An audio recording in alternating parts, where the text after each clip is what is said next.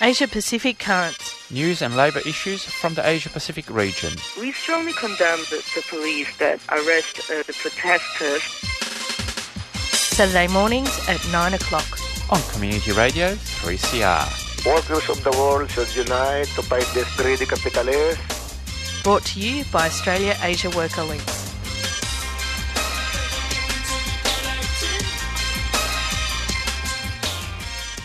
Good morning and welcome to Asia Pacific Currents this Saturday, the 21st of September. It's a beautiful spring morning, lots of hay fever as well. This is Asia Pacific Currents and I'm Giselle Hanna. And I'm Pierre Morrow, and no, my hay fever hasn't quite started. Those plane trees haven't quite in full bloom, but it does remind me that in a few weeks I'll have to wear a little mask. But anyway, we were listening to a very nice song there in between there from Solidarity Breakfast, Pete Seeger, Which Side Are You On? It's a good version, I like that. It is, it's very good. And obviously if you're listening to this program, you're on the right side and you're on our side. So well done, listeners. Well, I'm not sure that's the criteria, Pierre, but I'm not going to go into the details of why that is utterly incorrect. All right. Well, anyway, thanks to Solidarity Breakfast and of course, Asia Pacific Current brought you by Australia Asia Worker Links every week. And those details, Giselle. That's right. If you want to get in touch with us, find us on the web, all the w's.aawl.org.au. We're on Facebook and Twitter. Find us on those social media platforms. And you can also email us at aawl@aawl.org.au. And on today's program, we'll have our usual news roundup of labour issues around the Asia-Pacific region. And but in the second half of the program, we'll be talking to Aaron Milvaganam, who is a refugee activist, but also a member of the Finance Sector Union, Giselle? He's not a member. He's an organiser for the FSU, Finance Sector Union. Yep. And he is also a founding member and leader of the Tamil Refugee Council. So we will be speaking with him about the recent federal court decision in the Priya and Nades matter, but also where to from here, because the refugee application of the youngest daughter still needs to be heard. That's right. So that'll be about 9:15 or thereabouts. Depends how quickly we go through our news items, which we've got a few interesting as always. Go, Giselle. We're going to start in Jordan. While Jordan has managed to stave off large-scale demonstrations that neighbouring countries have experienced during the Arab Spring years, the economic conditions for most workers remain dire. More than 100,000 public school teachers have been on strike since the start of September, demanding a 50% pay rise to their near-poverty line salaries. The teachers are demanding the government honour its 5-year-old promise to boost salaries 50%, since they, like most Jordanians, suffer high inflation, abysmal living conditions and exorbitant costs of living. Around 1.3 million public school students have not attended classes since the start of the year because of the strike. The government response has been to say it doesn't have the money, and any wage increase would be tied to teachers having to publish independent research. Unbelievable. This is what's happening in higher education here. Take outside courses and attend academic seminars in order to qualify. It's a bizarre response, really. But now we go to nearby to Iran, where unfortunately there's more repression against Iranian workers. Earlier this week, police attacked workers from the heavy equipment production company HEPCO in the central city of Arak, which is just south of Tehran, who were protesting against months of non-payment of their salaries. Reports indicate that 15 workers were injured, while another 30 to 40 were arrested. The workers were also protesting against the privatisation of this company, which has left the once productive company in shambles. And it now only has a workforce of around 1,000 workers, compared to a few years ago of a workforce of 8,000. These workers had already demonstrated against the privatisation of the plants in mid-2018, which had resulted in another or previous 15 workers being sentenced for up to 2 years in jail and 74 lashes for disrupting public order and instigating workers via the internet to demonstrate and riot. In Iran, privatisation of state-owned companies are used by the new owners as cash cows, really, because they can receive more loans, engage in unrelated import businesses, or to use the business to acquire cheaper dollars from the government. So they basically, it sounds like they just destroy them. And yes, all the best to all the workers. That's all I can say. Well, the situation in Kashmir and India continues to deteriorate. Following on from its crackdown and occupation of the state of Kashmir, the Indian government is now planning to establish mass concentration camps on the other side of the country in the state of Assam. In keeping with its xenophobic, actually I would call it chauvinist and nationalist politics, the Modi government has declared that close to 2 million people in Assam are not Indian citizens and are illegal immigrants. The government has stated that people can appeal their status, but for working class people, providing a birth certificate or a land title is an impossibility due to isolation, poverty and lack of infrastructure. The Indian government is already moving ahead with building 10 large concentration camps where people will be forced to reside in. Most of the people classified as non-citizens are Muslims. And the interesting thing of that is the Indian government says that they've illegal migrants from Bangladesh who may have been there for generations, but of course Bangladesh says they're not our citizens.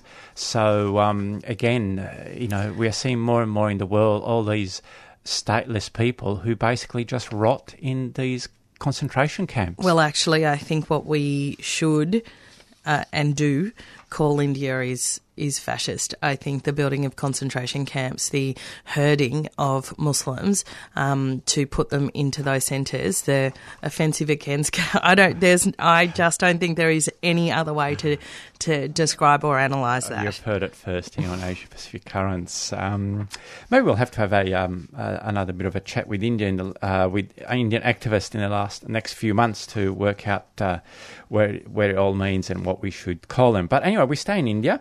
We now go to south of India to the southern city of Bengaluru, the capital of Karnataka state, where thousands of garment workers took to the streets this week to protest the non-implementation of a new minimum wage. Now, last year in February, the state government had issued a notification that the minimum wage was going to be increased from $117 a month to $171 a month, which it's quite a big increase. So obviously the workers were very excited. But very quickly, under pressure from employers, this wage increase was quickly rescinded and has never been replaced. The garment industry is an expanding sector in and around Bengaluru, with over 1,200 garment factories employing almost 500,000 workers, of whom the great majority are women. And in Bangladesh, last week, hundreds of workers at a ready-made garments factory of the NASA Group took to the streets, demonstrated for 2 days, demanding outstanding wages and other benefits for workers who had been fired. The workers claim that the company sacked hundreds of its workers without reason after Eid al-Adha, and these workers then did not receive any redundancy payments. The demonstration was later baton charged by police, with 4 workers needing hospitalisation for the injuries they received. The dispute is ongoing. Obviously, the garment industry is under a lot of pressure, and so are the workers. And this is just a general news item, really, about corporate social responsibility, which we've talked about it before in this program, that while businesses and governments state that corporate social responsibility, or CSR, is the best strategy to safeguard workers' health and safety, the reality for workers is very different. A new report has once again put the spotlight on the fraud that CSR represent. The report, titled Fig Leaf for Fashion, How Social Auditing Project Protects Brands and Fails Workers, is a tool for the multi-billion-dollar social auditing industry that protects brands' reputation and profits, but fails to protect the safety of garment workers. The report goes on to say that not only is CSR not useful, but in many cases it actually aggravates risks to workers by covering up issues. Now, as we know, independent unions are the most effective way to improve workers' conditions and pay. Now, Giselle, I wonder how many reports, and how many times we'll have to say it before people just even drop the whole facade of having CSRs. Yes, well, actually, and also confronting the reality that even the best bosses who might want to meet workers' wages and conditions and demands are incapable of doing that under capitalism, and that what is required is the tension point on that class line. There you go, you've heard it again. You're in good form this morning, Giselle. We are going to Japan. 8 years after the Fukushima nuclear disaster, a Japanese court this week cleared 3 former executives of the firm operating the plant of professional negligence. The 3 former executives, ex-chairman Tsuneha Katsumata, who's 79, Vice President Sakamoto, 69, and Ichiro Takakuro, 73, quite aging, the executive team of this company. When you say jobs are for life, they mean it. Yes. They'd been indicted for failing to implement tsunami countermeasures. The disaster occurred in 2011 following a major earthquake when the Fukushima nuclear plant, operated by TEPCO, which is Tokyo Electric Power, it was hit by a tsunami, causing a triple meltdown. More than 470,000 people were evacuated from their homes as a result. 13 people were injured in hydrogen explosions at the plant, while more than 40 hospital patients in the surrounding region died after having to be rushed out of the evacuation zone. During the court case, the prosecution argued that as far back as 2002, the bosses had been warned that a large tsunami of more than 15 metres would override the existing defences. The company chose to ignore this and didn't increase any of its defences. No other person is facing criminal charges for the Fukushima disaster. So, pre-warned, 9 years before the disaster, and no prosecutions. That's right. As I saw a comment on social media that they said, it must be the janitor's fault. So that's the... and of course, I read recently another news item about that while the cleanup operations are still ongoing, the operators have now got the problem of what to do with, apart from the contaminated soil that they're burying it in a big pit nearby, but of millions of litres of radioactive water, which is just piling up and being stored because they don't know what to do with it, because it'll be radioactive for hundreds of years.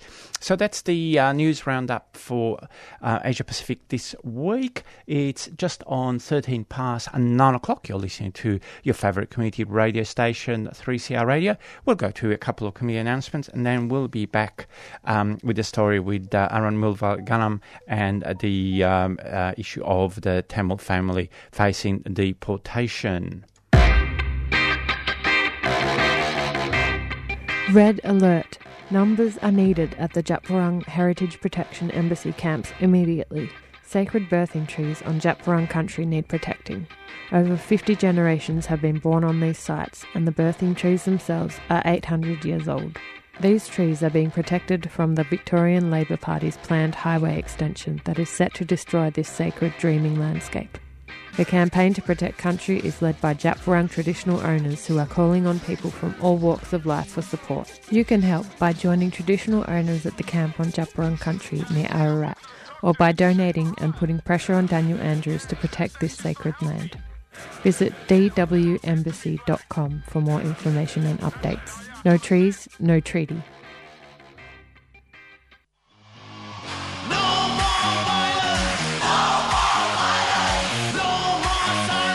Hey, this is Nick from Pinyao. You're listening to 3CR. Please support community radio and your local music scene. Subscribe now. Give money back to the people that give music to you.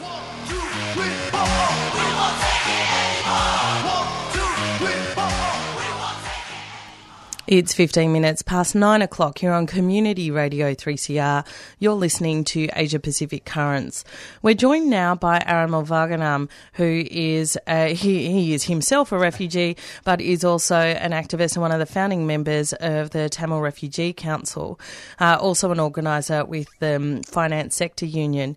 Of course, listeners will be aware of the recent federal court matter in the case of Priya and Nades and their ongoing attempts to stay in Australia. Aaron, welcome to the program. Thank you for having me, Giselle. So just get us up to where we are now. We know that there is an attempt to put in another application for asylum for the youngest daughter. How is that possible? And also, what does the federal court ruling mean as far as that protection application is concerned? So Tarunika was born after Piriya and her first daughter put an application for asylum. Under the current fast-track process, refugees need to be invited to make an application, which means the minister has to lift the bar and invite refugees to make an application for asylum.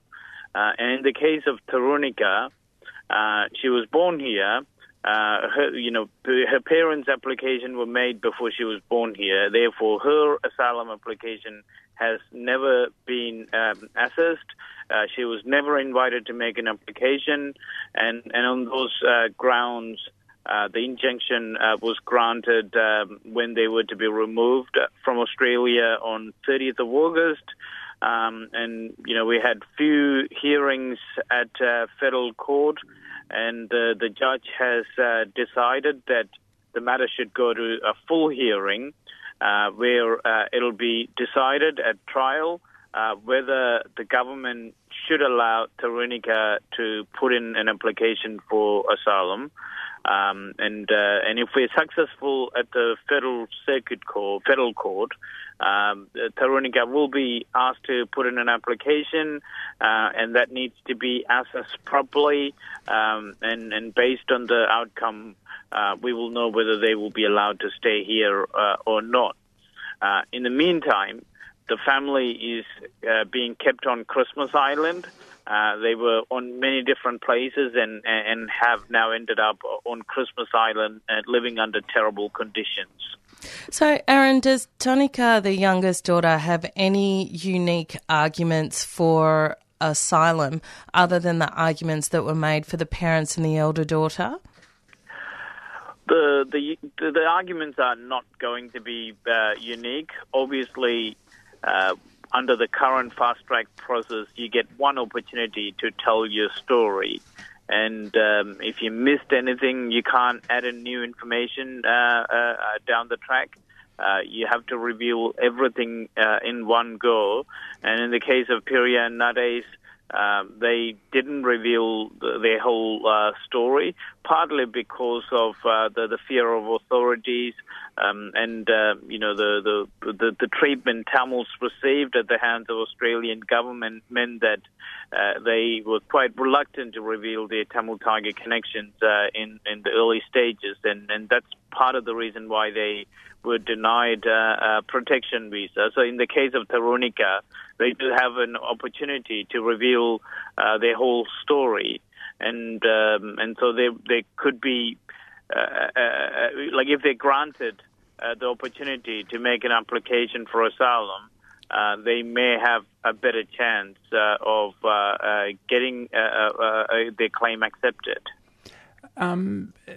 Just a question just about, before we look at the bigger picture, just again at their very specific case. I mean, obviously this is still going to go for many more months, well into next year, and they'll be isolated and living in Christmas Island, as you said, in pretty bad condition. And I think they're the only detainees there. But is there a chance that if Tarunika is actually granted PR or that the rest of the family may not be then allowed to stay?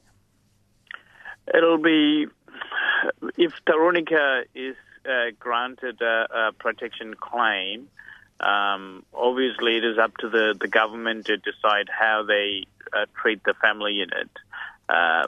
Generally, the standard practice is that they wouldn't break the family unit.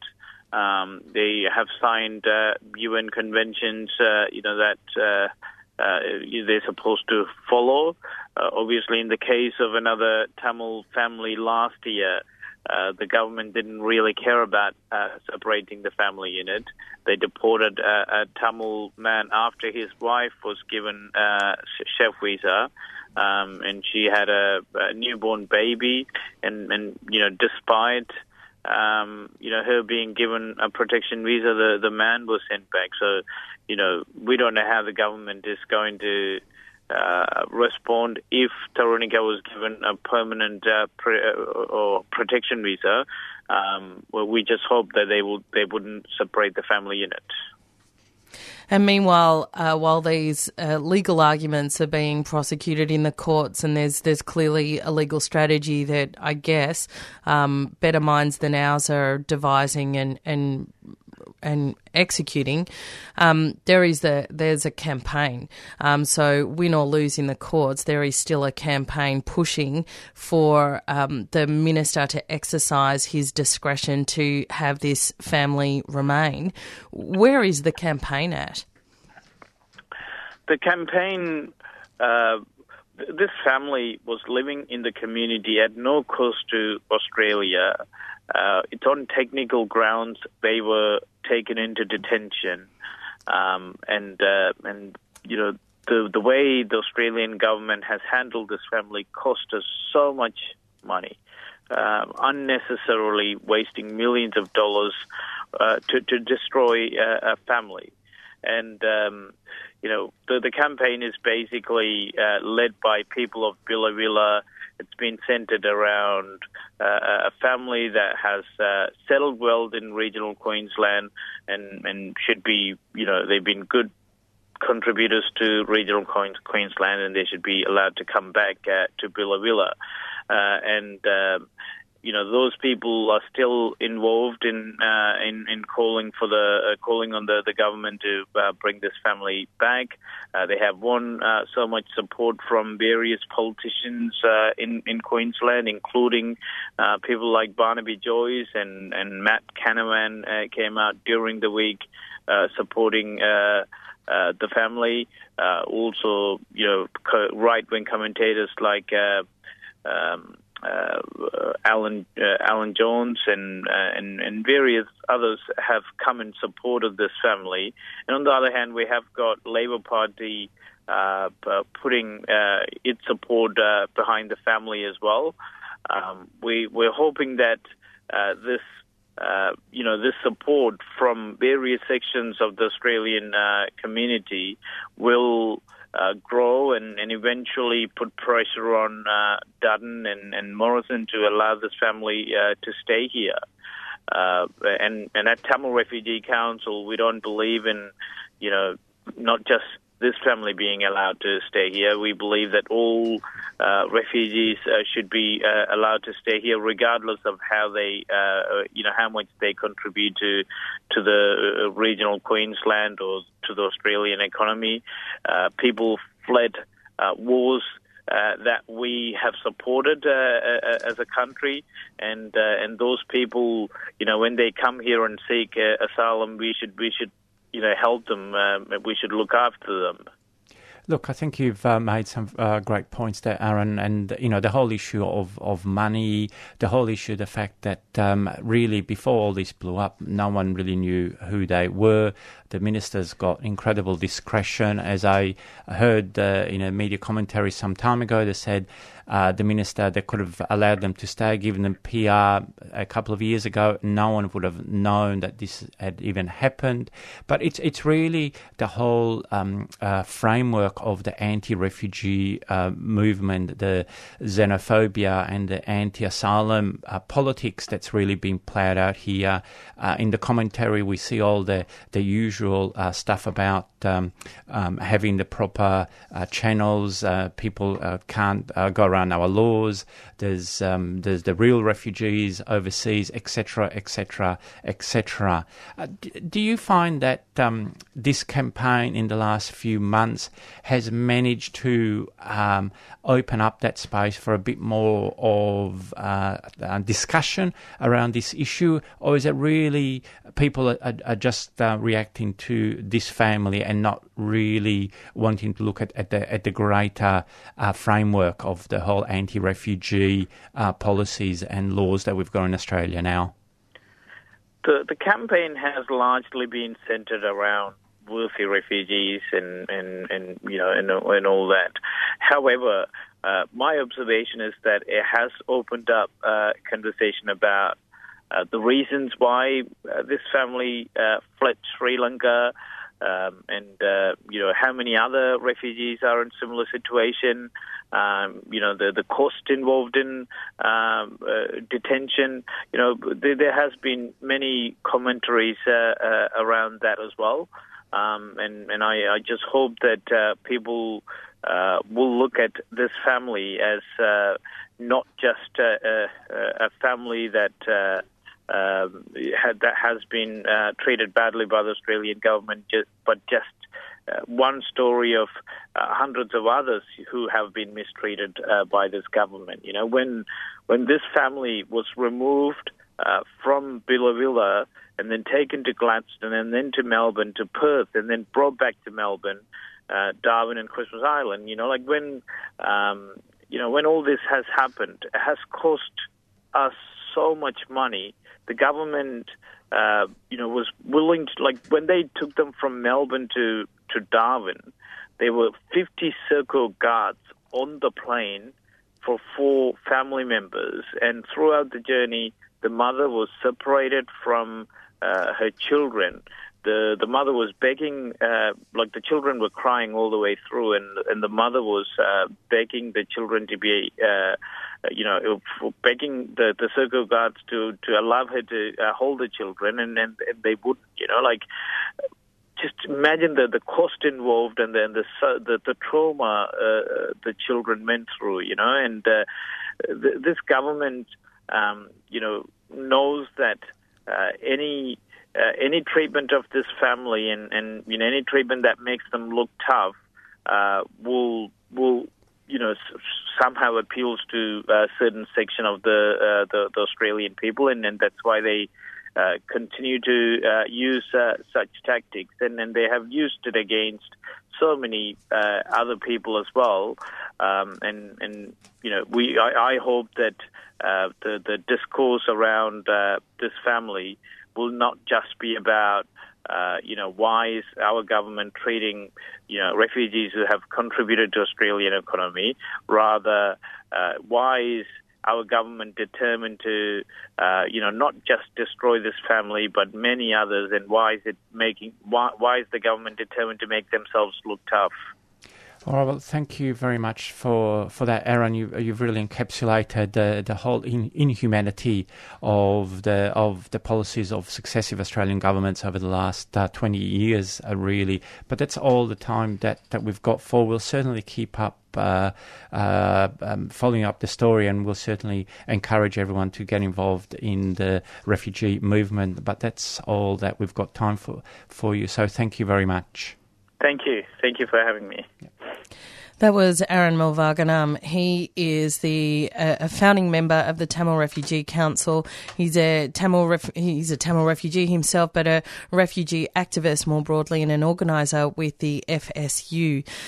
It does bring us to the end of the show this morning. Thank you to all the listeners for tuning in. We will be back next Saturday with more news and current affairs from the Asia Pacific region.